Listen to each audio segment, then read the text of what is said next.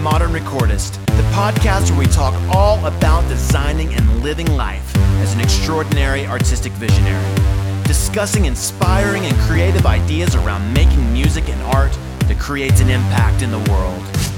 On this podcast, we hang out with musicians, songwriters, artists, producers, and all manner of artistic visionaries to connect with them and gain insights that provoke our greatest creative breakthroughs.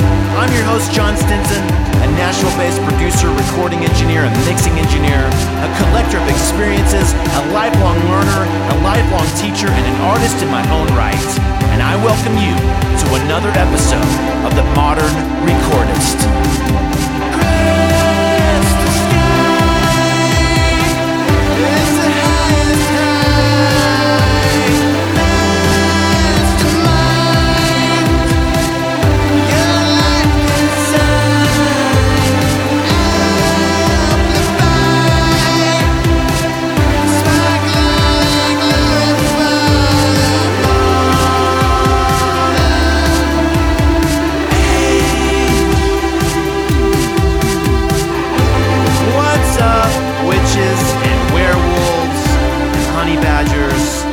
Recording light is on, and we are punched in for another episode of The Modern Recordist. Thanks for listening, as always. Glad you could make it here. Glad I could make it here. We're in, man. Already 8 weeks in since we got the podcast revved back up again, and I can't believe that. These final weeks of 2017 are cranking by. This whole year has really cranked by, you know? I mean, do you feel that? Because it's really blowing my mind. But in any case, we are in full force here at the Modern Recordist, and that feels good. You know, I would be lying if I let on that I felt like I'm totally back in the groove as far as producing weekly episodes of the podcast. But things do feel like they are really getting there. You know, I really do feel like I've been able to settle into a groove with this podcast that I've never really had before. And I think a big part of that is because I've managed to elevate the production value of the show a bit with some intro music and a dedicated website for the show. You know, when I originally launched the Modern Recordist back in like mid-2015, those were two elements that were a part of my original vision, but at the time I found it hard to make time to put these things together. But when I decided to finally bring the show back, at the urging and request of so many of you, by the way, I was determined to get these remaining elements pulled together, and I couldn't be more happy with how it all turned out. If you've not already, make sure you swing over to the site at modernrecordist.com. Here you can listen to every show we've put out to date. And you can, if you enter your email address into any of the forms that you will find all over the site, we'll make sure to keep you in the loop on all things that have to do with the Modern Recordist. And this includes tipping you off to key episodes that may be of particular interest to you, cluing you into recording techniques or songwriting tips or discussions on creativity, and even giving you a heads up on some special resources that we're aiming to put together in the future. So head over there. I'd love for you to check out the brand new site.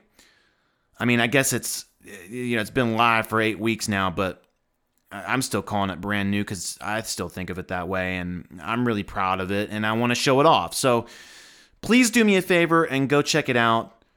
Drop a line over at the contact page, and I'll check that out. It'll come to me. And let me know what you think of not only the website, but also the podcast. I'd love to hear about what you've gotten out of listening to The Modern Recordist. So all that is over at modernrecordist.com. Also, if this happens to be the first episode of the podcast that you've ever checked out, or if for some other reason you're not subscribed, make sure you get subscribed. The Modern Recordist has been on iTunes since the beginning, but if iTunes isn't your thing, you can now find us on Stitcher as well. So fire up your favorite podcasting app, search for The Modern Recordist, and click or tap the little subscribe button there. While there, please take a very quick moment to leave a rating and review. Good and honest ratings and reviews are just a tiny little something that goes a very long way towards cluing others into the value that you're getting out of listening to The Modern Recordist. All right, let's get into the show. Our guest today is an independent musician, artist, songwriter, and multi-instrumentalist. He's a member of the band Zaz and someone I've worked with on several projects, including an EP by the band Zaz entitled The Transition that I produced a few years back. But he's also a solo artist, and he's released a few records on his own, which we're going to talk about. People, I present to you Sean Sunderland.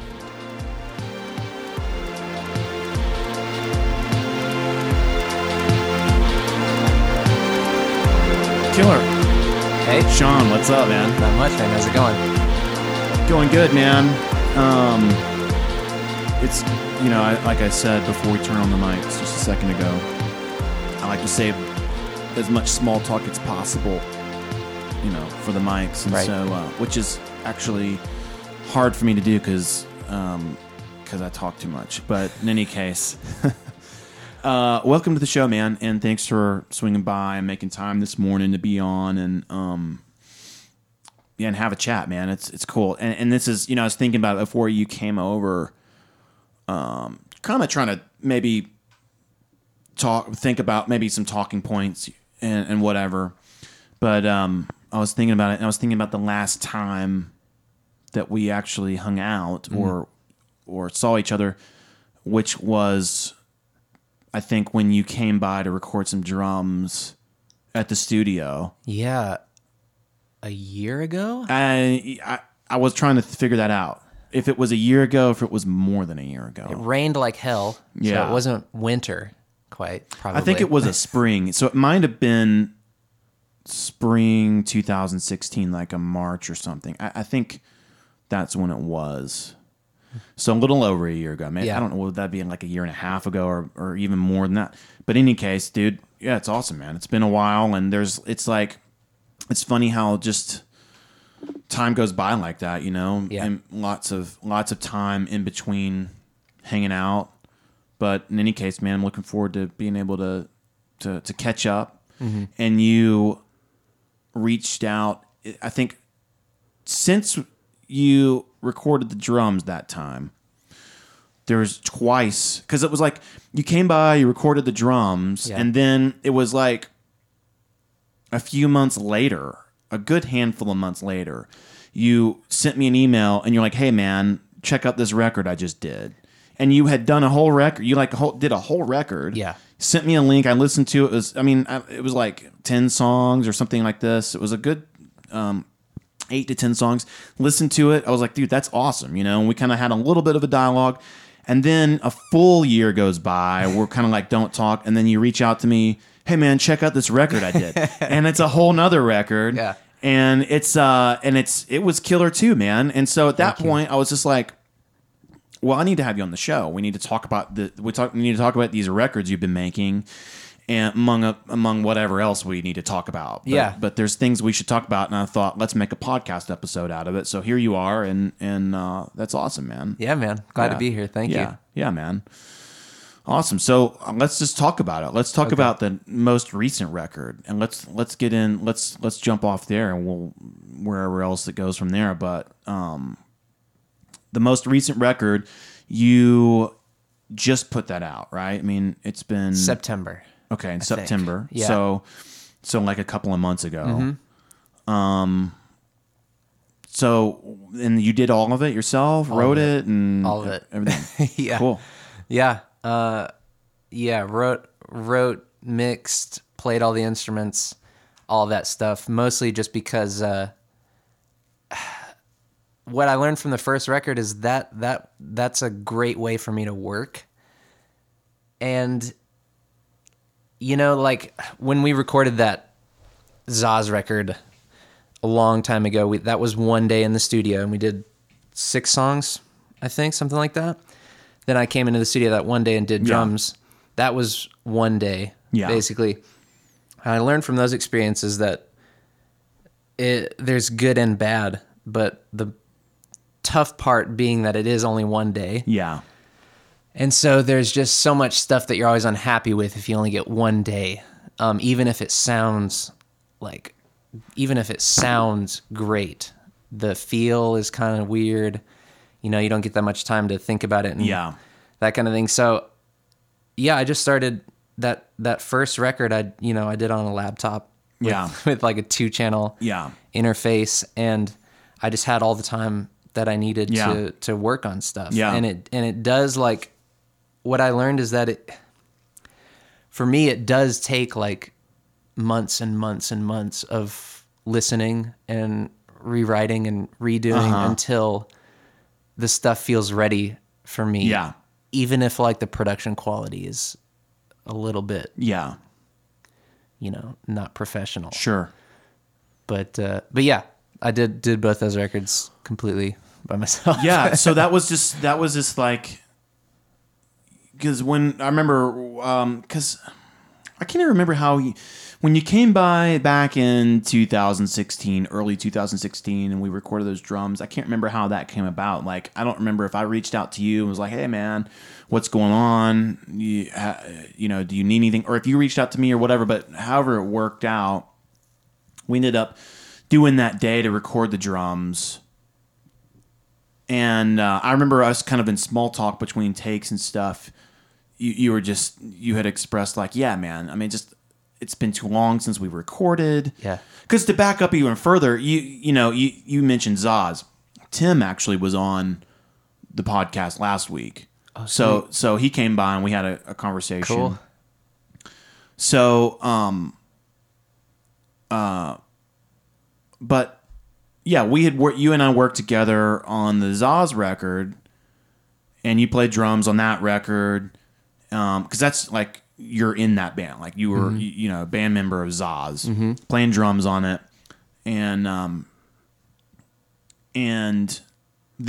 that was like 2012, I think. Jeez, yeah. Well, yeah, something like that. I don't remember. and so then, like, 3 or 4 years in between some projects here that we've been talking about, and then so in between takes, where you and I now we're working 2016, we're doing some drums on some stuff, and you had I remember you expressing like, yeah, it's just been too long since I'm dying to make something, Yeah. And so it was kind of like, again, like, I guess you're just, instead of, because of, with a band, it can just be, and when you're in a band that maybe you're not necessarily the principal songwriter, and people just sort of go their own ways, and sometimes it's just like, a lot of time can just be sitting around. Yeah, well, from doing that first Zaz record, from then until now, was I learned so much from doing that first record, because I learned that I wanted to be way more involved than just playing the drums. Yeah. Like the day of tracking drums, that first day was like the easy day. That was certainly wasn't boring, but it was like, that was probably the least memorable, I guess. 'Cause like the 2 months or whatever after that we spent in your studio working and writing and coming up with parts and stuff, that was like, I tried to be there the whole time. Right. And I learned that, like, wow, I need to be doing more. I want to be doing more. And then from there, it was like, drums I still played all the time, but they took kind of a back seat, or it was more like this other part of me came to the forefront. Yeah. Like writing music, writing songs, playing piano, all of that stuff. So, but then so much time went by and I wasn't in any bands, playing drums. And I was like, shit, man. I'm tired. You get sick of writing, just being alone in the studio all the time. So you think like, I just want to start playing drums again. So I called you and I was like, you know what? Tim's got all these songs. Yeah. Just sitting there, and I'm gonna see if he wants to do some of them. Yeah. So I picked out like one that I really wanted to do, and I was like, okay, well, I'll get the studio time. I'll do all that stuff, and And so that's what that was. Yeah. But it was a bit of like, I don't know what to call it. Like, I got a little too excited, I think, about that because it was just one day and I wasn't extremely happy with like how I played afterwards. And I was like, well, that was just, I learned a lot from that experience too. And then tracking drums by myself in my own little room, you know, I realized this seems a lot better in some ways that I haven't been able to quite figure out. Yeah, because I mean, and I think what you're hinting at with that, which it is the essence, like the essence of it. I mean, it's all about the music. It's all about the performing. It's not about the place that you recorded it, or you know, it's not about the gear that you used, and you know, it's that's why when I worked with Zaz, like when you guys found me and we started talking about working together and we put together the project, we started working together, you know, there was, I think 3 or 4, because normally it's even more than this, but you guys were already such a tight band, very good players, very well rehearsed, spent a lot of time together, that we, you know, I wanted to do a lot of pre-production and rehearsals, you know. And with you guys, I think we only did 3 sessions, like maybe 2. I don't remember, but it was not a whole lot of like, normally, if a lot of times if I'm working with a band to produce a record, I'll come by and we'll do, I just want to spend a lot of time in pre-production and rehearsal where I'm going to come by and drop in on rehearsal and we're going to spend a lot of time. I'm going to watch how people play it. I'm going to watch how the band interacts. I'm just going to hang out on rehearsals. I'm going to have some opinions. I'm going to say, well, maybe we should try this or that. And I'm going to, you know, and so most of it, like when making a record for me and my style and how I coach people through it and produce it, is to actually make a lot of decisions, and a lot of the work is done before we even get into the studio, right? You know, and so what I think, you know, what you're kind of talking about, like when you're saying, well, I learned this and that, I think it is that. I think it is like you know, because you can have a great recording engineer and great gear and a great room and a great studio and all that, but like, that's not the point. I mean, you have to, it still needs to be a great song, and it still needs to be sort of, things need to be worked out, you know, and things need to be shaped. And I think that's kind of what I hear you saying when you're saying, you know, I learned a lot of those experiences, and when you're kind of articulating the difference between those experiences, you know, going in for a day and playing drums versus when you just did it at your house on just like in your room with a little bit of gear that you had, you know, but you were able to spend time like, well, what am I trying to get at here, and work those ideas out and go down these roads, you know what I mean? And in the end, coming away with something that seemed like it hit your vision more. Yeah. You know what I mean? Yeah. So, I mean, and that's it, man. That's what it's all about. It's all about the song, you know, and the music. Yeah. And like I was saying before we even turned on the mics, and I was just kind of talking about like recording a podcast. It's like, dude, I've been experimenting on some of these episodes, just turning on my iPhone, because it's not about trying to have some sort of incredible audio quality or something. It's about, did I capture and convey an idea that impacts with people? Did this conversation go somewhere that's going to impact people? Yeah, you know what I mean? The honesty of it, really. Right. Yeah. That's one of the things, too, I felt like, at least for me, and this is probably just my personality, but if I have more time to be alone and to think and to like just have a time span where I can really think, I think what I'm trying to do there is get to a place of honesty. And so it's like, if you're going into a kind of intimidating studio for a day and you're not like a professional, like I'm not a professional, then you kind of have to like psych yourself up to almost pretend to be something that deep down maybe you're not quite there yet. And so you sort of fake it until you make it for that day. But then a little time goes by after that and you're like, there's just something missing. Like the soul is missing, it's not, something isn't there. So like the records that I've done, the two that I've done, if I were to have had the money to get a lot of studio time or something like that, I think there would have been quite a bit missing from those albums. Like the heart and soul wouldn't have been there. And I would have been unhappy, I think, with quite a bit of it.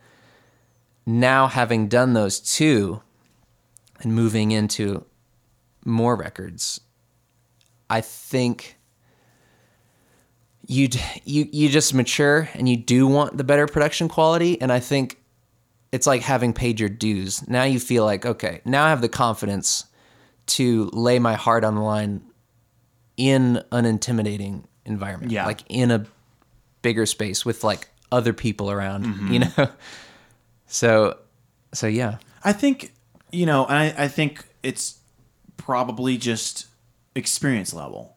You know what I mean? Like, I think a lot of like how quickly can you sort of hit the mark of what you're kind of you're after, even in a scenario where maybe it feels like there's kind of more on the line or something, and I think that I don't think that ever happens. Like, I don't think that what you sort of have in your mind as the idea that you're after. I don't think that in the end you ever are like, oh, wow, like I got to the finish line, this is complete, and that's exactly, you know what I mean? I don't think that ever happens, but, there is definitely a difference between a person who has made, 500 records or something versus a person who's made 3 records, and so maybe that person who's made 500 records, they still are like, yeah, I mean, this isn't what I sort of imagined in my mind, but through that process, they've figured out, they know something, like they're intimate with, like, yeah, but that's just the process. I know the difference between like what I imagine it to be in my mind, but then just being able to be comfortable in the process and sort of allow for that process of discovery to happen and go, okay, well, this isn't necessarily what I imagined, but it's killer. I mean, this is great, and let's be in the moment and go with that, and kind of just find a flow. Versus a person who may have only made 3 records and is still kind of, they just don't have the experience under their belt to know sort of, yeah, this is just how it works, and and they maybe are overthinking things, and there's a lot of I just don't know what I don't know. Yeah. Where the person who's been doing it a long time, they know that there's just that process of I guess discovery in the moment. You know what I mean? Mm-hmm. So I think that's kind of what I hear you talking about. Is like you pay your dues, and you just sort of just rack up experience, just log time. Yeah. Yeah. But it's all really, the great part is it doesn't feel like that's what you're doing at the time. Yeah. And that's what's, I don't know, odd about it. Oddly like magical is like, while you're making it, it just feels great. And like after the fact, you're like, wow. Then the next thing, the next song or whatever is so much better in your mind, better in a quality wise. But it didn't feel that way when you were making it. Like when you were making it, you didn't feel like, man, I'm a loser, but at least I'm learning. It just felt like this is great and I'm learning. So paying your dues is like, it's a good term for it, but it's lacking a little bit of the romantic aspect, like the magical aspect of while it's happening. It's phenomenal. Yeah. Yeah. Have you ever thought about, have you ever thought just about production? Like just finding, whether it be, clearly because these 2 records that you've done now since we worked together with in the Zaz situation, and then you went off, kind of made your own records. You wrote your own records, you produced them and everything, did it all. So, have you ever thought about when you're, because a couple of things, as you've you have racked up some experience. I think there's something to be said for that, Also, it's like there's time that goes by where you're not making a record and you want to be making a record, So it's like, have you thought about that? Have you thought about, let me just channel the energy here and find, another artist to produce, find some stuff, just like sit in the producer's chair and put something together, approach another artist and put some projects together and just get into the studio with them, Yeah, that's a good idea. Now, I tried to do that once when I was way too young to be doing it, but but no, I do think, I think I could. Yeah, it's definitely worth exploring. It's just another mountain. Like you feel like you're not qualified for it, but you probably are more than you think you are. Well, I can tell you, absolutely, you're ready. Like you're totally qualified to do it. It's just a matter of whether or not, I guess, you want, if you want to go that direction, if that seems like something that would be cool to you. I mean, maybe it's not. Maybe it's not something, there's a lot of people out there, even like, there's a lot of bigger artists out there, celebrity type people who have made a lot of records and a lot of influential records and written a lot of stuff as artists, but you never see them come up as producers. And I was thinking about this with some artists that I follow. It's like they've had multiple decades worth of music making now, put out a lot of records, but they continue to just be artists and they never produce. So it's just like, well, okay, that's just not what they want to do, right? And so I think it's like, if you want to do it, you can do it. And then the other part of that is,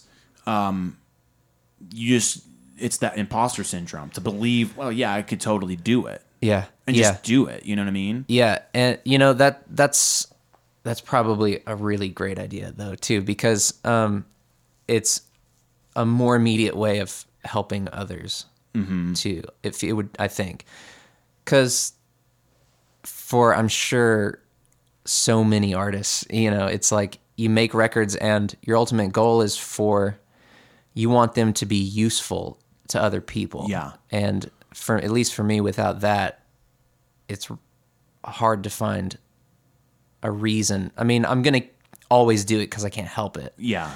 But the goal is for it to be useful for others, for a community of people. So that's a lot to ask, though, it feels like sometimes as a solo artist. So yeah, if you could get in on a use your skills and your talents and your creativity to help another artist just like yourself. Yeah. That would be, you're right. That'd be awesome.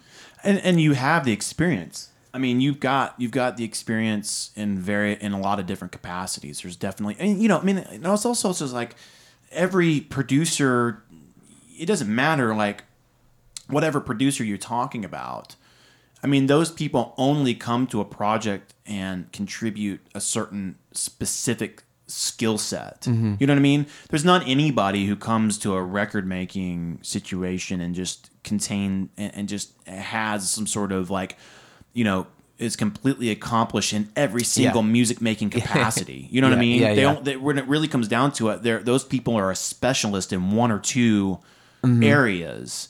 And they just go after that. Mm-hmm. And, that's why a lot of, it's why you'll see a lot of artists from record to record switch producers, because they're like, well, we want to explore a different avenue in our music making. And for this place that we're at right now, this producer fits that place, you know, and it's like probably not on the next record, you know, and we didn't make that decision on the last record because we were in a different place artistically. We're trying to make a different statement, and it just, you know, we needed another person that kind of fit that knew how to do that. New perspective. Yeah, totally. Yeah. You know, so I mean, yeah, you can, if, anyway, that's just my thought. It just really, I think it comes down to whether or not that's something that would seem cool to you and whether or not you want to do it. But I see, and having experience with you in the studio on a day-to-day basis, like, you know, spending, you know, months with you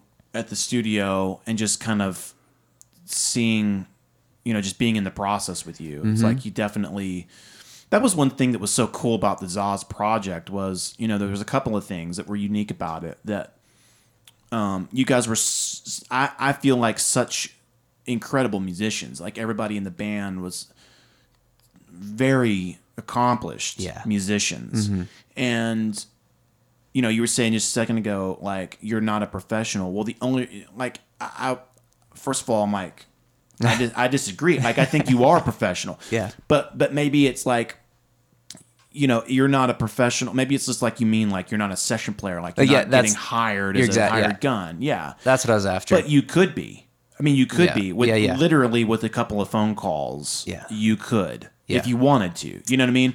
So like the Zaz, that the band Zaz and that project was unique to me because of like the level of accomplishment.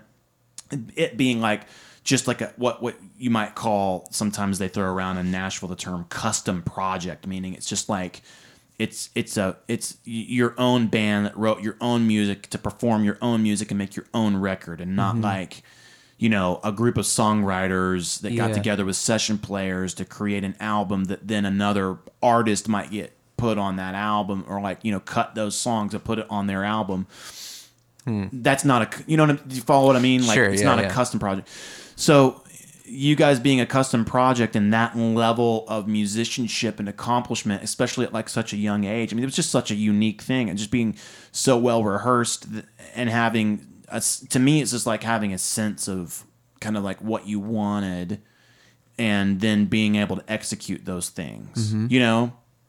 And so just kind of going in and working with you guys all in that context. And, I mean, just knowing that if it's something that you wanted to pursue, I mean, you're totally there, could do it. I don't know, man. That's just a thought, but it just struck me. Yeah, definitely. That's a good call. Any way I could help, and I think I'd be good at it too. Sure.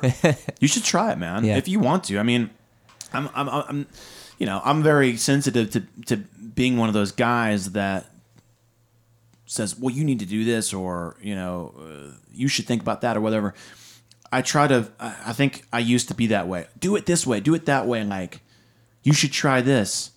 But now I've kind of more recently pulled back and go, well, do you want to do that? You know, and that's where I start with like people who are, you know, whatever, in various conversations that I have, maybe get into a place where I'm trying to help somebody solve a problem, some sort of problem, whether that's growing their career or whether that's trying to make a great record or whatever.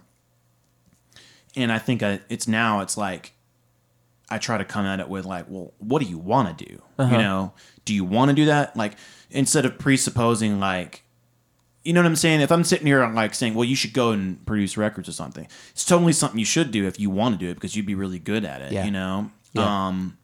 But I don't want to presuppose that that's what you want to do. Yeah. You know what I mean? Yeah, it's like that thing where you always see potential in other people that they don't see in themselves, but also it's a lot of the times, for some reason, it's always the worst way to get people to do something. Yeah. To not in this particular case, but like to tell them like, you need to be doing this, and you'd be so good at this if you did this. But really what that amounts to a lot of times with people is that they're scared. They just have this fear. Sure. And so and they know that they should a lot of times be doing that thing, whatever the thing is. And then they don't want someone though to come along and point out, hey, you're not doing the thing you're not using your full spectrum of talents here. You could be doing a lot more and a lot better. And a lot of people don't like to hear that, but they need to hear it. Sure. I think that's true. I think that a lot of times it is fear that holds a person back. That's just like, here's this skill set that I have and I'd be really good at it, but they're not going after it because they are afraid. But I think there's quite often a lot of times when there's things that people don't pursue that they're really good at, but they don't pursue it because they're like, I just don't want that. I don't care about that. You know? I've found that to be the case in every job I've ever had. Really? Yeah. Like starting work at like 16 or whatever, I've had so many different things, from like upholstery to making like woodworking to video production to running, cooking. Yeah. And it's like I learned all of those skills very quickly. Yeah. And most of it was because I had a boss that was like, I think they all saw that I could do those things, and they just prodded me along. They just loaded me up with responsibilities that I didn't want. Right. But I handled them. But then there would always come a point, you'd always reach the point of that hill, and it would come down to like, okay, he just doesn't want to do it. Yeah. This is not his like life force, right. Cooking or woodworking or whatever. Totally. He has it just, so yeah, you've got to be aware of those things. A lot of the times I've found that this also goes back to the drum thing, is that when I didn't know what the hell was going on in my life, I would always say, well, I've been playing drums my whole life, so that's what I am. I'm a drummer. Right. That's what I am. And what you're doing there is you're simplifying all of the complexity around you into this manageable thing. Yeah. I'm a drummer. Yeah. And so then you devote yourself completely to being a drummer. And that's around the time when I booked that session with you, is because that's what I was doing. But then you start like resenting the drums, and you start resenting your lifestyle. And it's like, well, you're trying to be something that you're not. Like, you're not just a drummer. You just love the drums. Right. But you're, totally. You're a human being. So you're being pulled in all kinds of directions. And totally, dude. No, does that make sense? It totally does, because I was about to say, I can 100% identify. I think that I don't think, it's like, I don't think I know absolutely matter of factly, nobody escapes kind of this process that we're describing. You know what I mean? Mm-hmm. But also, as I get older, I become to realize that the process crops up over and over again in sort of like different ways throughout your life.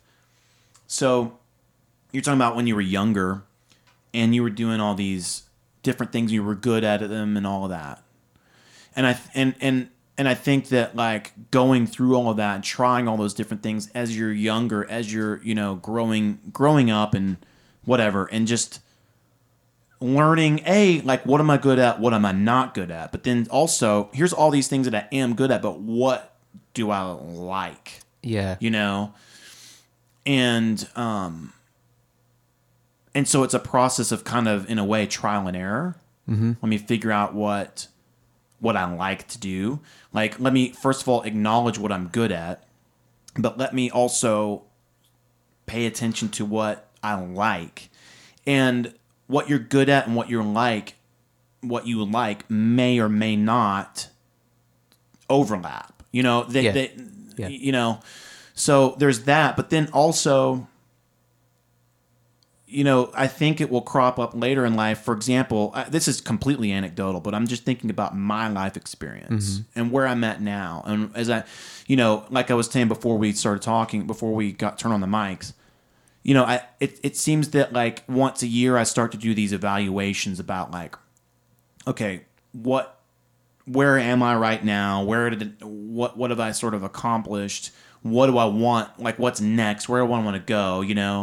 And it seems like it's nearing my birthday. November is my birthday month, and I don't know if it's sort of subconsciously because my birthday rolls around or because my birthday's sort of at the end of the year or whatever. But for whatever reason, around this time I begin, it just seems to be some sort of natural rhythm of like I get into this mindset, start inventorying things like that, you know? And I'm noticing that like that I'm doing less freelance production and audio engineering work. And I'm protecting my time more to put it together towards writing music, writing my own music and kind of like performing my own music and stuff. Yeah.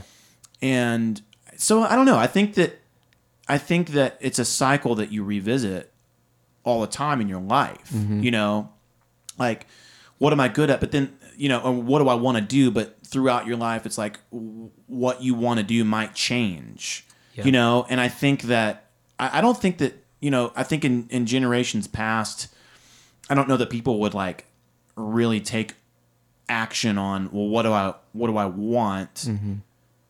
These life choices, as much as maybe our generation does, at least in sort of like a professional sense. I don't know, but you know, I'm finding right now that I'm transitioning to, you know, somebody who's just like very much an audio engineer. You know, like if I'm because even my record production work has always come at it from the angle of audio engineer. You know.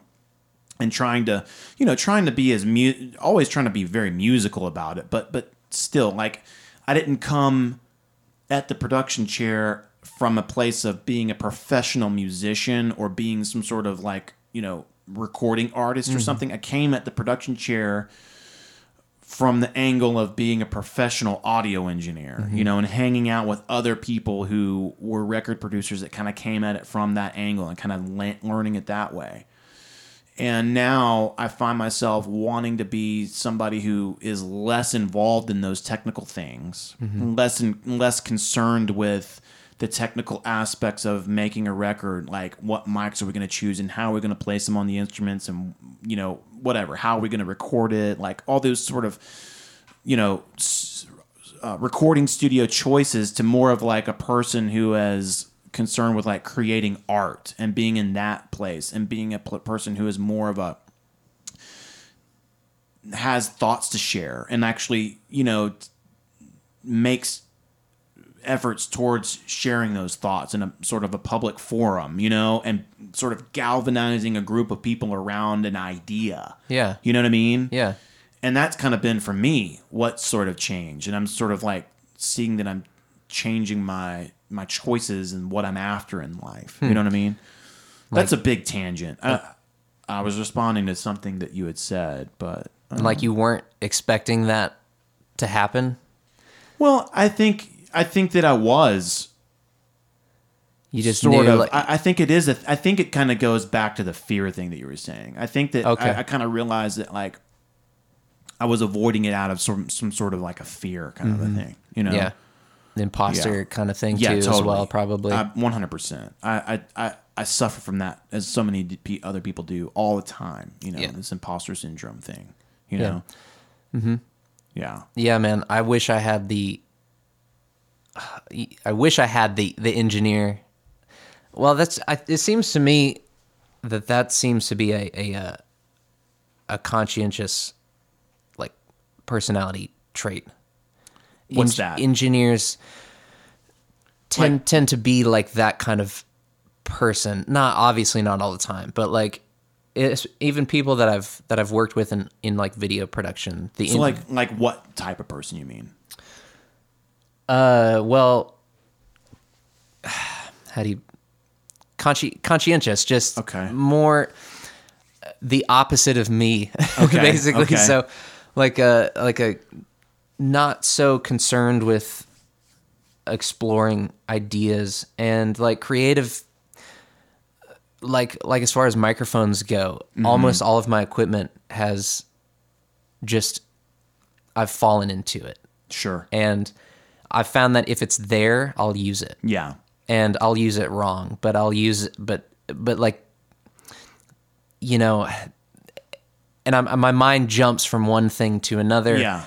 very immediately. And that's what I do a lot of times in my studio space, is just turn everything on and start, you know, and just like there's just cables and microphones everywhere hanging from the ceiling. It doesn't matter what they are. Yeah. I'll play it, whatever it is. I'll play it and I'll get a sound from it and that kind of thing. And if I had the opposite kind of, like, my dream has always been if I had an engineer who could just keep up, you know, and they could just somehow see the future of what I'm going to do and know exactly how to execute, actually getting the, like, sonically the best sound out of that. And so I think engineers have the personality traits less of like,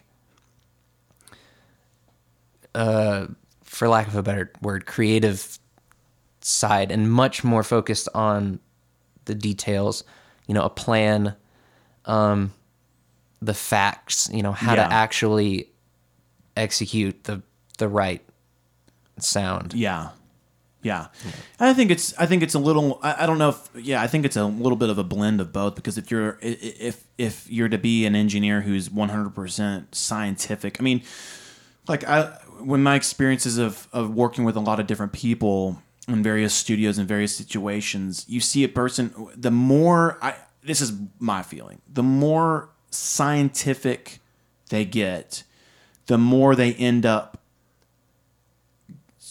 like kind of getting out, leaving, like the less you see them actually in the studio. Like the people that I know that are the most scientific engineers, that are very, you know, it's the science of it. It's very factual. It's very, you know, it's not like necessarily an art. You know what I mean? Those people end up being techs, and from what I see, that work on the gear, that refurbish the gear, that build the gear, that install the gear, that maintain the gear when it breaks and all that kind of stuff, and not necessarily, or they invent a new piece of something or another.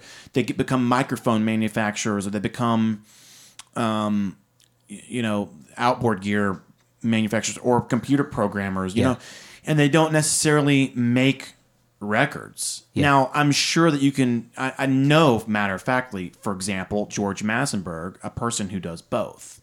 And I know that there are people, like all the techs that I've ever met do participate in some kind of recording sessions, but that's not how they make money every single month, and they're not making records that are widely known. You know, they're not, you know what I mean? They're not innovating necessarily in that space. So I think that like the people who are sort of like these engineers that make these records, and they're always, you know, they're on all kinds of records, and every day they're making records, and some of them may be critically acclaimed records, some of them might not be, or whatever, but they're getting paid every single day, and they're pushing faders, and they're plugging in microphones. I think those people are sort of a mixture of both. And I think a lot of times you see, I don't know, man, maybe it's like, now that I'm thinking about it, maybe it's the difference between a person who is a recording artist and a person who is a professional musician, right? Like a person who writes songs and records songs versus a person who has like a seat at the Nashville Symphony or something. You know what I mean? Yeah.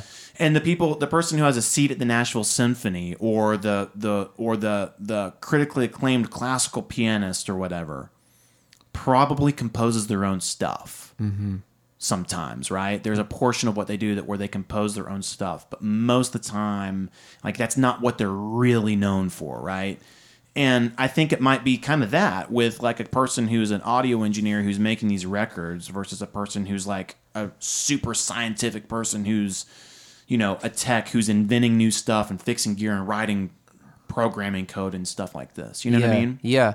That's, man, all of that's just way over my head as far as like the complexity of personalities. 'Cause I would, it goes back to me trying to convince myself that I'm a drummer solely. And I think that's just not, like, I don't have it's not my mind. That's not the brain I have. Yeah. I'm more of the kind of person to sort of jump around. Yeah. I'm ready to play something else at this point.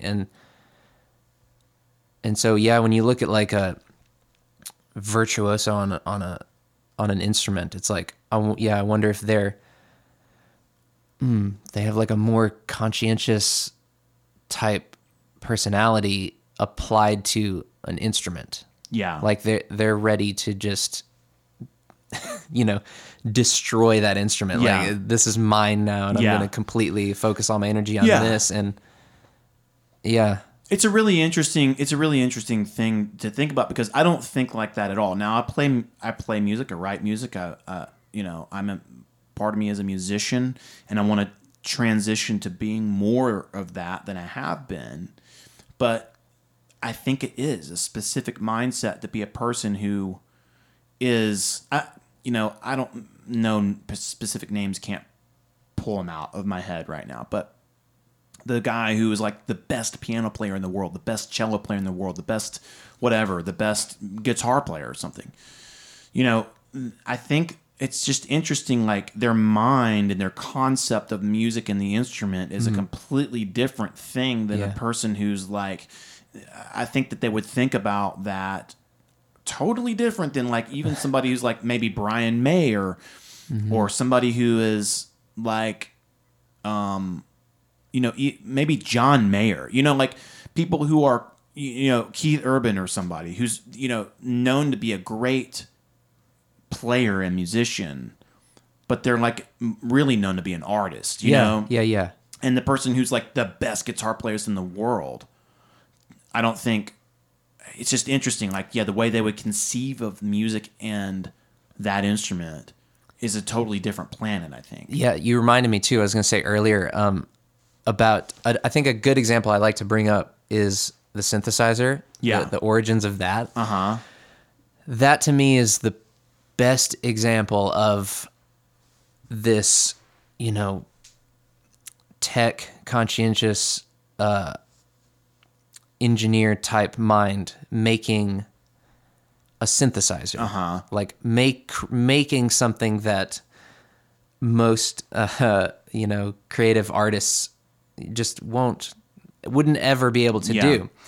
But the marriage comes when like they've made the synthesizer and artists get a hold of it. Yeah. And they just see like a thing to play. Right. It's just this otherworldly perspective that the people who engineered the synthesizer are like, what are you doing with that thing? I would have never thought to do that. So that's like the perfect marriage of how those worlds just come together perfectly. Yeah. It's really interesting to think about all that. I don't know. Yeah, to think, like, try to put yourself in another perspective of, like, how does this person think about it? And it's like, you have the person who is the scientist, and you have the person who is the, like, virtuoso, and you have the person who's the artist. Those are, like, different mindsets, Maybe every once in a while you have a polymath, like Da Vinci or somebody who's kind of all of it, but, like, really... It's like a different thing. Yeah, it's crazy, man. And they're just they need each other so badly. Yeah, for sure. That's I think when you realize that too, the more you do it and just the more you live, you go, well, I've tried to be that. Yeah. I'm not that. That's where I'm going to need help. Right. So, yeah. Yeah, and letting go of it. Like, yeah, I'm not that, and, I've tried to be that or whatever, and just kind of coming to realize is like, A, I don't need to be that. B, I don't want to be that. Let me find the person who does, who identifies with that so deeply that that's like what they live and breathe. Let me hook up with that person so that I can have space to let go of that and focus on the thing that I want to be incredible at. Help each other out. Yeah, totally. I think... I probably people, what keeps coming to mind, and I've actually kind of avoided bringing him up because I bring him up on like every podcast. But my musical hero, Billy Corgan, right? Mm-hmm. Because he just put out a new record, and so I've kind of gone back and because now YouTube has become, YouTube has grown as a platform more than it ever has in the past. So in other words, there's just so much more of a deeper level of content that you can find on YouTube that even a year or 2, 3 ago, you couldn't find, And so I've been going down this YouTube rabbit hole of like Billy Corgan and finding all kinds of different stuff, interviews, international interviews, whatever, just videos he's made, different things that I've just been able to go down the rabbit hole and see all these sort of different angles, sort of that like that I've never kind of seen into his life before.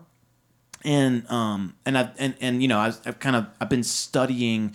It's been interesting because there's a few things that came up that I looked into that kind of showcased behind the curtain of Billy Corgan's writing process that I've not ever really seen that before. And it really does. It's fascinating because it helps me gain perspective as a music creator. The difference between what is it like when Billy Corgan conceives of an idea versus what is it like, what's the final product, and you're kind of like seeing this process. Yeah. I bring it up with Billy Corgan because he's probably the artist that I've studied the most, just because like that music, I just was really drawn to his music over, and it's just had the most impact on me. Yeah. And so, and just hearing him in interviews talk about his writing process and his philosophy, and stuff. And it's been really interesting. That's been a really interesting thing. And like you can do that with today because of the way that YouTube is. You can probably just think of whoever you want, and you can probably go down that rabbit hole, even if it's like an actor or a comedian or a musician or whoever. And you can look into this process of creation in a way that you've really kind of never been able to do with the people who are sort of like the top players. Yeah, you know what I mean? Yeah. It's really interesting because suddenly you kind of realize, like I was kind of making up a story about how this process worked. And it was and it's not just different, simpler than you thought? Yeah, it was a lot more simple, and it was a lot more off the cuff, I bet. Yeah, off the cuff and rugged. Yeah. Like just bad. Kind of like Sounds I mean, it's really interesting because you're like, oh, well, that's the ideas that I've been coming up with the same kind of a quality of idea, but I've dismissed them because it didn't sound like what ended up on this. In other words, you're comparing yourself to a finished product. Yeah. Oh, yeah. You know what I mean? No, that's the thing, too. You're comparing yourself to, like I was saying about, just from my experience, you're comparing yourself to 6 months of, something growing. Yeah. You're looking at your idea, and then you're looking at, or more than that, if you have the time, a year's worth of Billy Corgan, and working and not pounding on this idea for a year. But not only that, but because from what I can tell, actually, one of the things I've been really amazed at with Billy is how quickly he comes up with these ideas. But here's the thing, is that what you're not realizing is, okay, so you're comparing yourself to this finished product, this thing that you're listening to, this album that makes an impact with you. Yeah. And it's not just Billy Corgan, right? It's Billy Corgan comes up with this idea, but then he connects himself with other people who are the best of the best that help him shape that idea, and it ends up on a record because he had, like Jimmy Chamberlain involved in his great ideas. He had Flood and Alan Moulder and Butch Vig and all these other people involved to shape the idea, and to elevate that to another thing. Yeah. It is I was listening to David Gray talk about the older he gets, the more he doesn't hold on to his ideas. Like as soon as he has some ideas, he takes it to the people he's working with. Whereas when he was younger, he would sit on it and work on it until it was basically done. Yeah. And then there's not much room for anybody else to do anything. It's like, I already know what I want you to do, so do it. And that's probably where you'd want a session, like a musician in a way. Yeah. That must be a hard thing to do, because I haven't really attempted that yet since I've just done everything. Yeah. but but I know that the payoff would be obviously amazing. But finding just other artists. I mean, it's just the magic of collaboration is pretty unbelievable. Totally, and it's part of that's a trust process, right? Like you're gonna bring to people an idea that's like, I had this idea, I wrote this song last week or whatever, and it's like can be scary because it's like, I'm not really sure. Is this like something that is this like? Am I gonna sound like an idiot? You know what I mean? Yeah. And like bring it to somebody that you trust that will really see it for truly what it is, and B, they've done it. Yeah, they won't be like, I don't get this. This is terrible. Even if it's like that permutation of it isn't so good, they'll be able to go, but I know what you mean by this. Yeah. You know what I mean? Yeah, absolutely. Yeah. Yes, that's all. That's a fear to get over too. Is like I was saying earlier, like if you start going into the studio with other people, it's like one of my fears would be all of the weird stuff. All the weird noises I make. Right. Yeah, totally. All of the just the terrible ideas, the ones that just don't make but are completely necessary to do. But yeah, if you're with another person who's creative, then they know exactly what you're doing. Right. And it doesn't matter.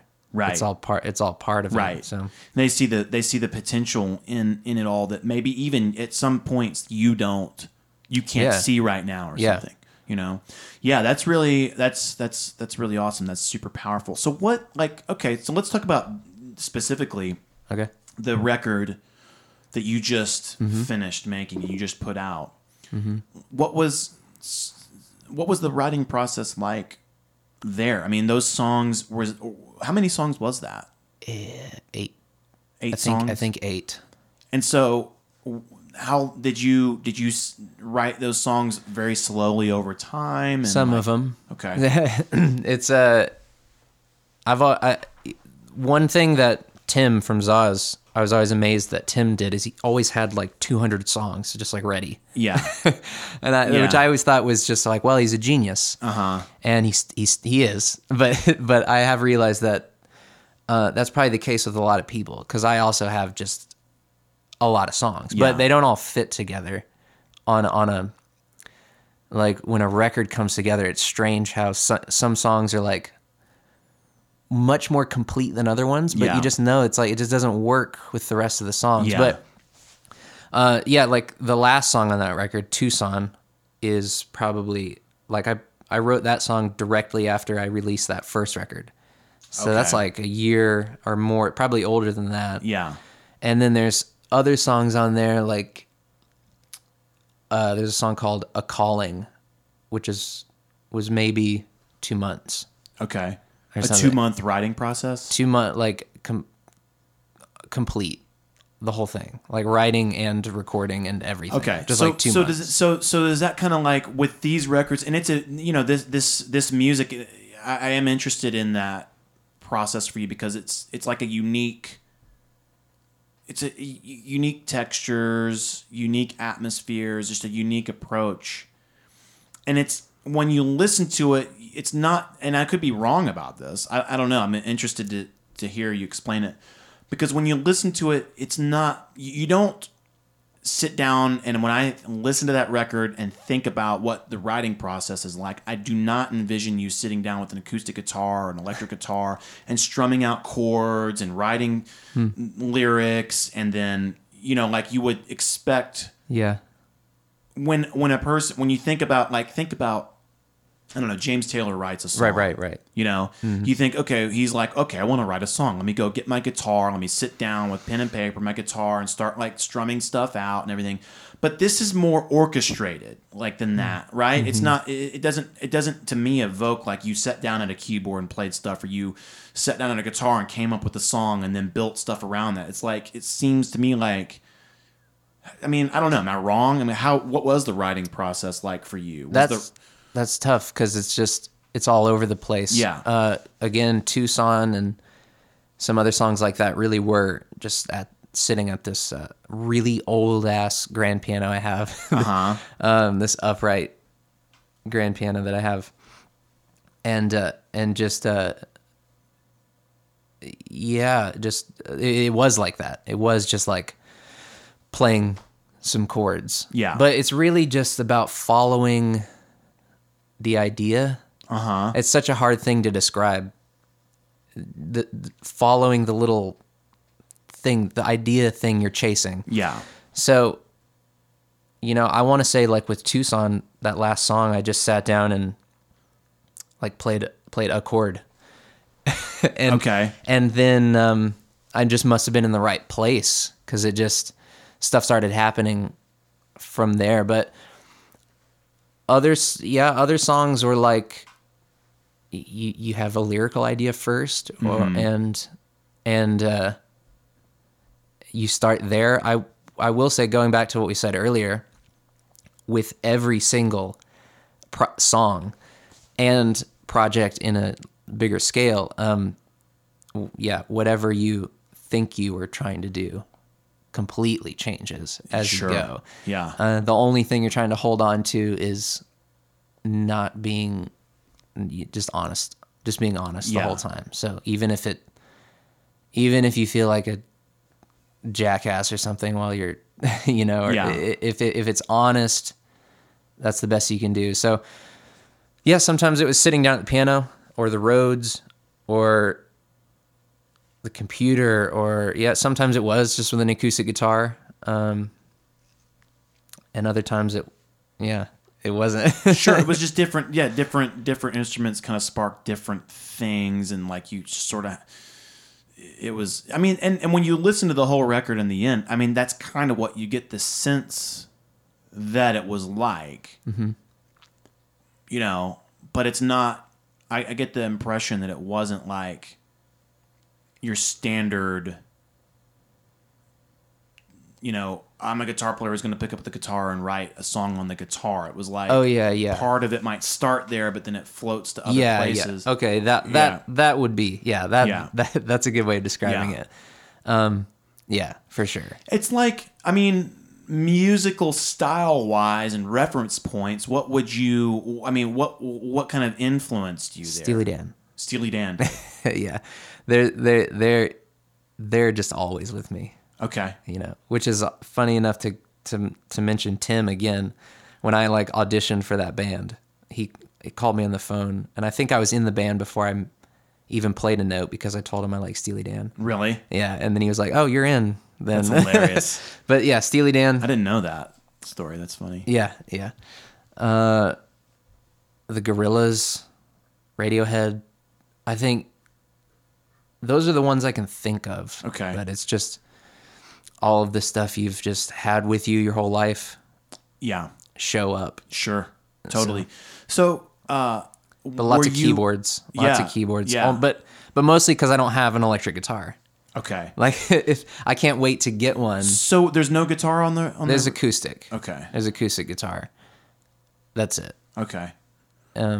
Yeah, just because I don't have one. But if I had one, man, it'd be. But you have you have a bunch of like a piano, keyboard, electric. Yeah. But you have, so it was like electric keyboards or some synthesizers too. No, I don't have any like analog stuff. Yeah. But I've got like an old Oberheim.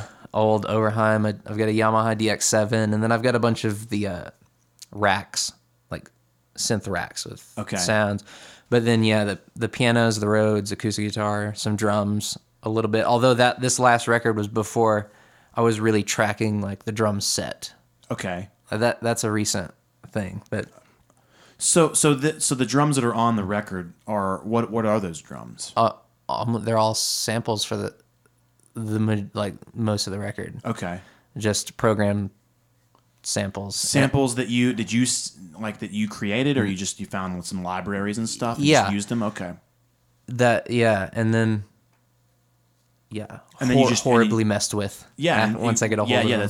That's perfect. So you kind of like resample them and like sort of make them your own and everything. And a little bit of like I've got an SM7 microphone, and it was a lot of that record is like me taking that microphone around my room, my studio, and like recording a snare drum or recording a cymbal or recording a trash can or whatever. That's great. And then messing with it in the computer. I mean, that's another thing that I love to do is while you're recording a song, wherever ideas come from, which who the hell knows where those come from. Sure. Whenever they show up, you just follow it. And so you might have the idea, I don't know, just like throw something against the wall. And it's almost like that becomes your constraint. It's like, I didn't think, you just think like, I'm going to use whatever sound this makes. Okay. And that record's a good example, but stuff coming up is a better example of like following those strange, really abstract things. And like an idea might come out of whatever sound that made. And you may or may not keep that sound, but it's going to lead you somewhere. So that would probably be a good example of not sitting down at a guitar or a piano. Yeah. Yeah. So you have an SM7. What's your actual recording rig setup like? What software are you using? FL Studio. Okay, so everything's recorded into that FL Studio. A little bit of Audacity. Okay. In some certain places that I can't quite remember, but yeah. I built a computer. Okay. That was great. You built your own computer specifically for this? Yeah, I mean, I had a friend help me. I was like, Okay. I need a music computer. Okay. And we built it together. Okay. But that was like needed. Okay. Because like I said, the first record was on a laptop, like an old one. Yeah. And it was dying. Okay. There was no way I was going to make anything else on that. Yeah. So I got that. That's the rig, basically that and an interface that my dad gave me, like a nice PreSonus interface. So yeah, and so it's like a 2-channel interface or 8. something? Oh, it's an 8-channel, okay. Yeah. The first record was made on like a Focusrite.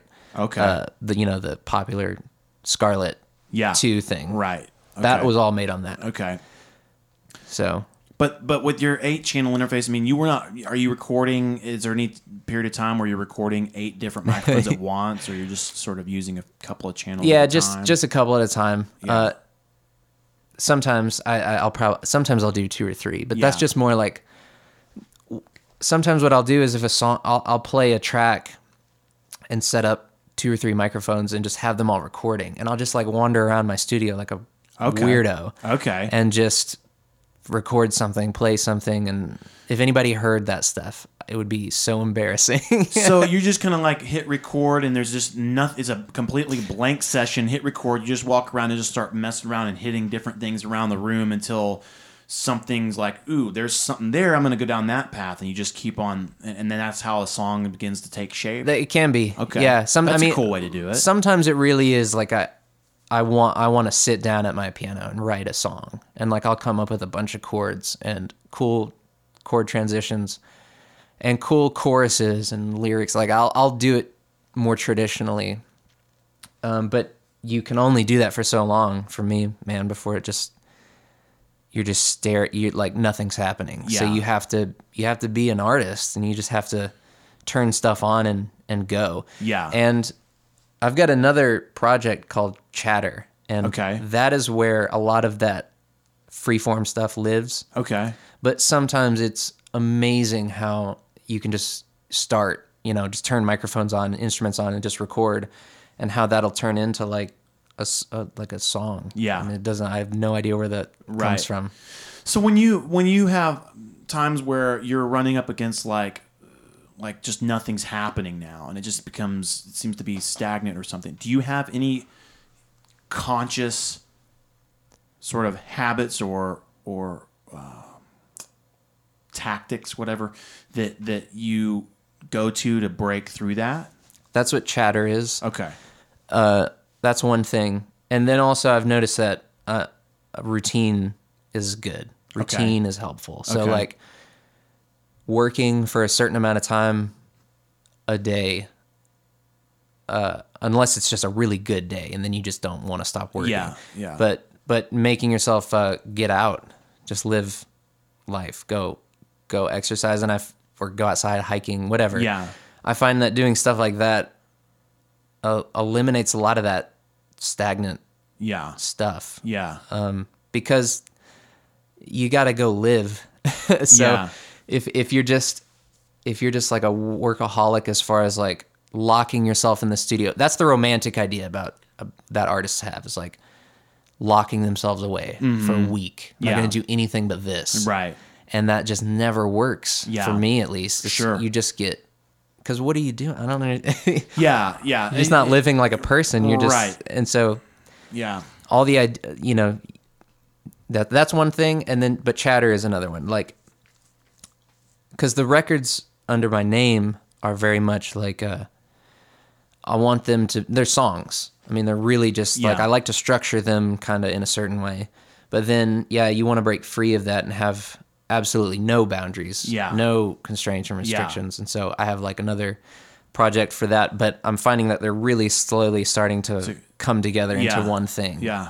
But that's cool, man. That's really awesome. It's funny because I sort of have two projects, neither which are public projects. Like that's what I'm saying. Like now I'm going to get to where I'm transitioning to that. I'm going to start releasing my own music and like stepping into more of the artist side of things for a while.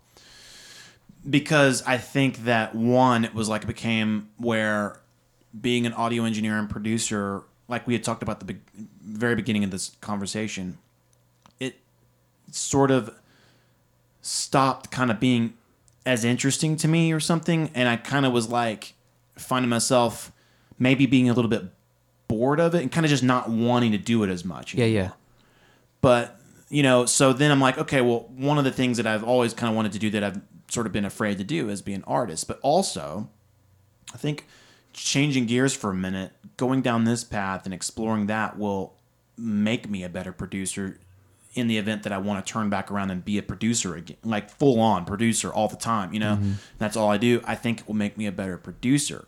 So I have these two, and what you're saying about the Chatter project and your couple of projects, I have two projects. One of them I'm going to be putting out some music really soon on that one. But it's more of kind of an electronic-based, synth-based kind of thing. There's some guitar on it, but the rest of it's just like electronic-based stuff with guitar and vocal on it. And the reason that I started doing that was because I just got to a place with the other music that I was writing that I'm like, I don't even know what to do with the guitar. Like everything, every time I pick up a guitar, it sounds terrible. I hate every idea. It's like, you know what I'm going to do then? I'm going to not even touch the guitar. I'm going to write a whole bunch of stuff on a synthesizer and everything.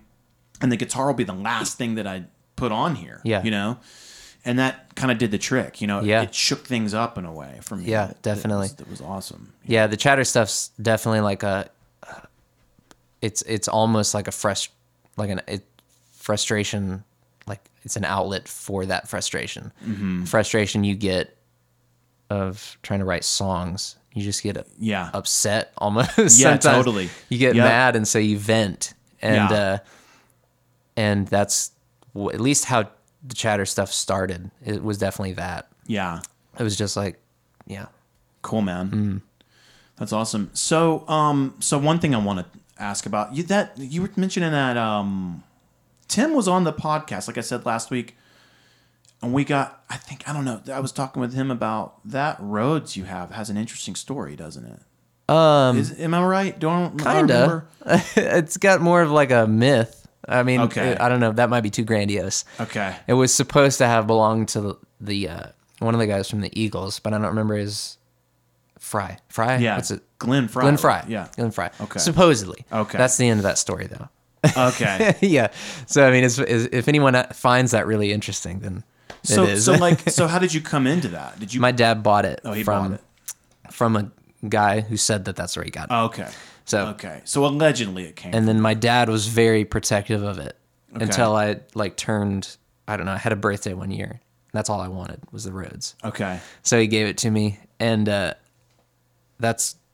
is slowly becoming like a go-to instrument. Yeah. It's so fun. Really. I love that thing. Those so are cool, much. aren't they? I was at a flea market in the summer, and they had one there. The guy was trying to sell it, and it was like, over $1,000, and I was like, I didn't come to the flea market planning to spend $1,000. So I'm playing around on it. He's a genius. The guy was genius because he had it all plugged up where you could just start playing on it. And it's just like, I'm like, oh my God, am I really gonna walk away from this thing without buying it? He comes over, he's like, yeah, man. He starts talking to me and trying to like, he's like, he's like, oh, we take Square and everything, and I'm like, yeah, man, I just don't think I can't drop $1,200 today, But yeah, I was playing around and I was like, man, I really do. I walked away going, dude, I really do need one of these things. I've always thought it's just the sexiest instrument ever made, and it's just so good, and it's got so much versatility. Yeah, I love it. It's like, I think to me, what really fires me up about instruments are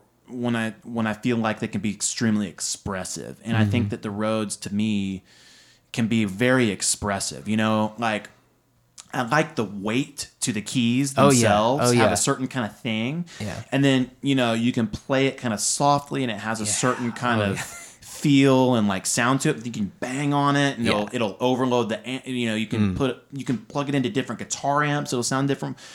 And that's the same reason I like the synthesizer. That's the same reason that I like the guitar, the electric guitar, because I think it's hard to find anything that's more expressive. Yeah. I think for me, as far as pianos go, the weight was like perfect for a drummer because it's like, they're like little drumsticks. Yeah. I mean, essentially inside of the piano. And so the first song on the new record, is, the choruses the choruses and the bridge are both, I was playing these like super fast 16th notes. And I would like make chords out of that. Okay. So I would do like 3 takes. Okay. Of like playing basically playing the Rhodes like a drummer would play it. Okay. And doing it 3 times on different notes, to make a chord. Okay. And I do stuff like that all the time with the Rhodes. Yeah, because it's just like a little drum set in a way. So you would play like, it would be like some sort of chord you'd play like an inner one, sort of like 2 notes out of it or something, right? And then you would track over top of that 2 more notes and so on. I would play 1 note, like a C. Okay. If it was like a C chord, I would play like a C 16th note. So like something you just couldn't. So 2 fingers on 1 key, really fast. Okay. Yeah, and then like a G or an E. Okay. To complete the chord or do a 5th or whatever. Yeah. And so I do stuff like that with the Rhodes all the time. Yeah. That's a cool idea. It's so great. So you record. So your main platform, your main DAW is FL Studio. FL Studio. Okay. Thanks to Tim again. Yeah. So you picked that up from him. Like he uses that, and is that kind of why you use it? Yeah. Just because he was using it. Yeah. Our keyboard player Dan gave me a pirated copy a long time ago, which I've since bought. Yeah. Purchased legally, but they gave it to me. And because that's what Tim was writing all his music on. Yeah. So I was like, this is kind of cool. Yeah. And I didn't know anything. I mean, probably everyone was doing that in a way, but I didn't know any better. So, yeah. And then that's the thing too of not being an engineer. It's like, I just know my way around that program now so well. Yeah. That it's like, I know there are better programs, but I cannot muster up the energy to learn a new program. Yeah. And I just don't want to do that. Yeah. I completely understand. I haven't really messed with that program too much, but there's a fair amount of just, I guess, sound design, and it's kind of, I get the impression, because I've started messing around recently and I'm still kind of getting into it, but Ableton Live, I get the impression that is it similar? Have you ever messed with Ableton Live? Or? I have a friend who uses it, who's been trying to make me use it for several years, but I've tried, but didn't work out. What I like about Ableton is that the methodology behind it is the idea of it kind of being an instrument, and it's like if you could turn a piece of recording software into an instrument, that inside of that it has other instruments inside it. You know what I mean? That's kind of what Ableton Live is. I sort of get the impression that FL Studio is kind of that too. I mean, I don't know. I don't know. I mean, I can tell you that it seems like an instrument to me. Yeah. And I would say that developers are taking note of that or something. However programs get developed, it's just that thing like the synthesizer. It's a computer program that artists get a hold of and play it. Yeah. And then, how they play it becomes popular. So the program gets developed to suit those needs. Yeah. And then, before you know it, it's an instrument. Yeah. And it seems to me, that's the way it looks to me. That's the way I use it and play it. Yeah. Stuff like that. Yeah. Cool, man.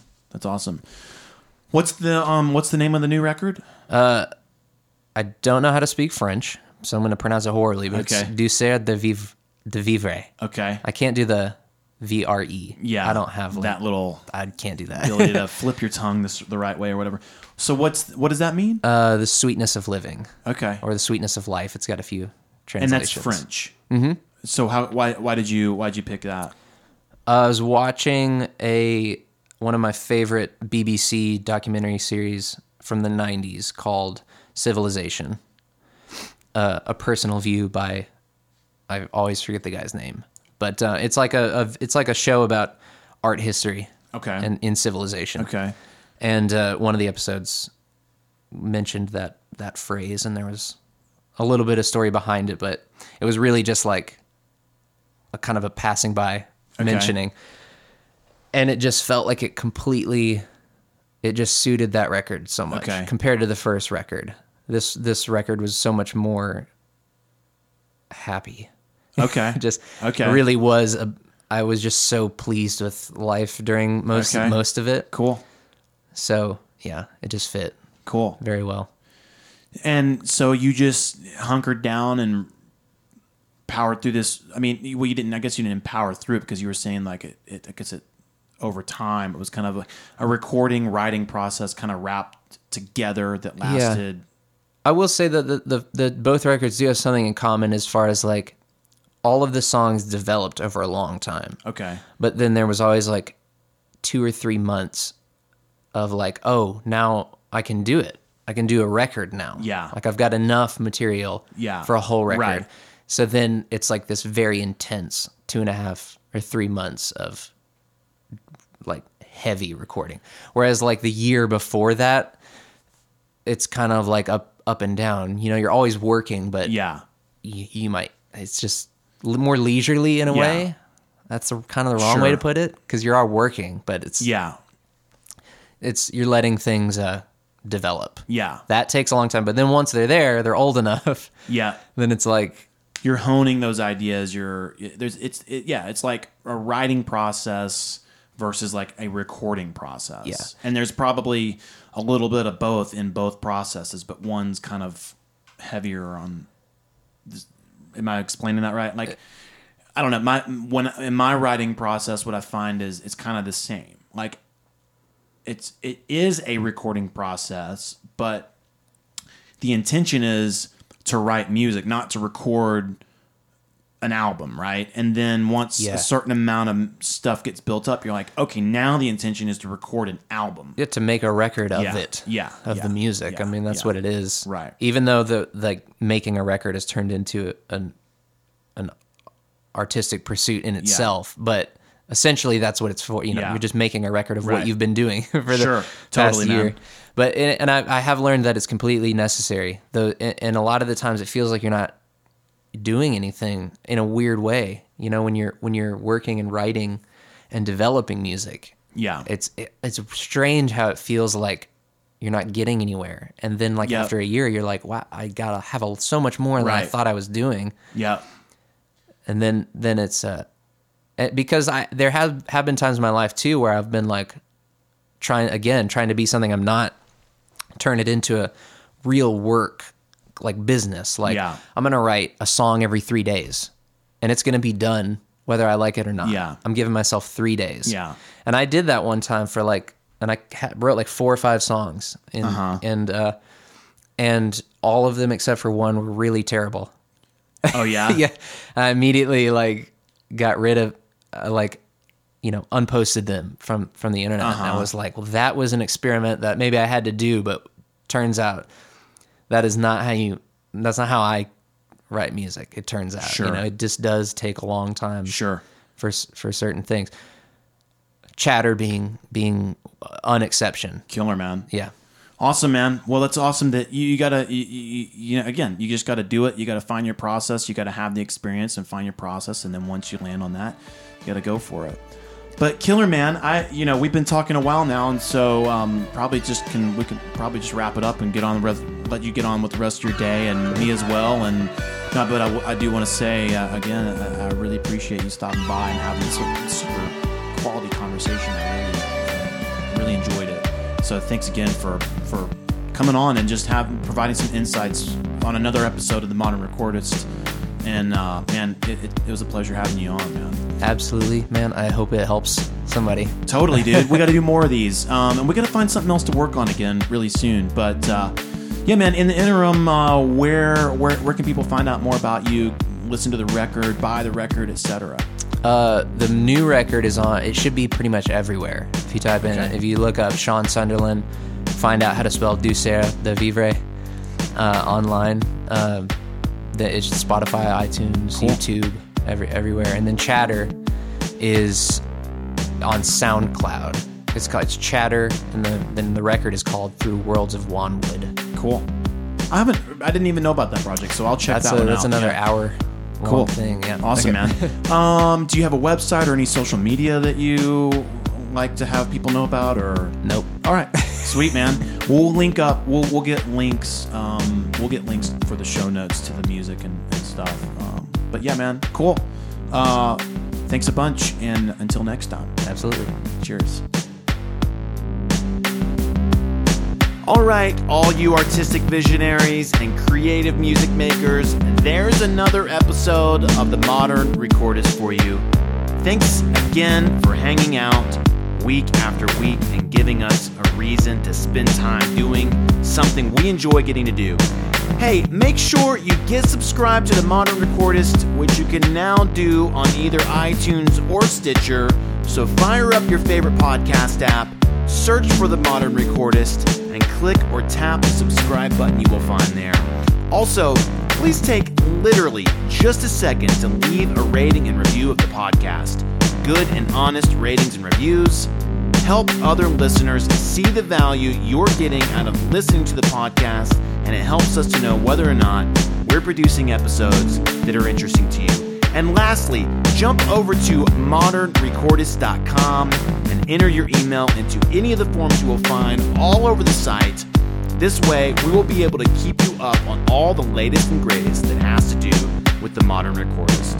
Okay, I'm gonna cue up a piece of analog tape backwards and record some controversial subliminal messages. That's it for this week. There's more for you next week. And in the meantime, go live your life of an extraordinary artistic visionary and create music that impacts the world.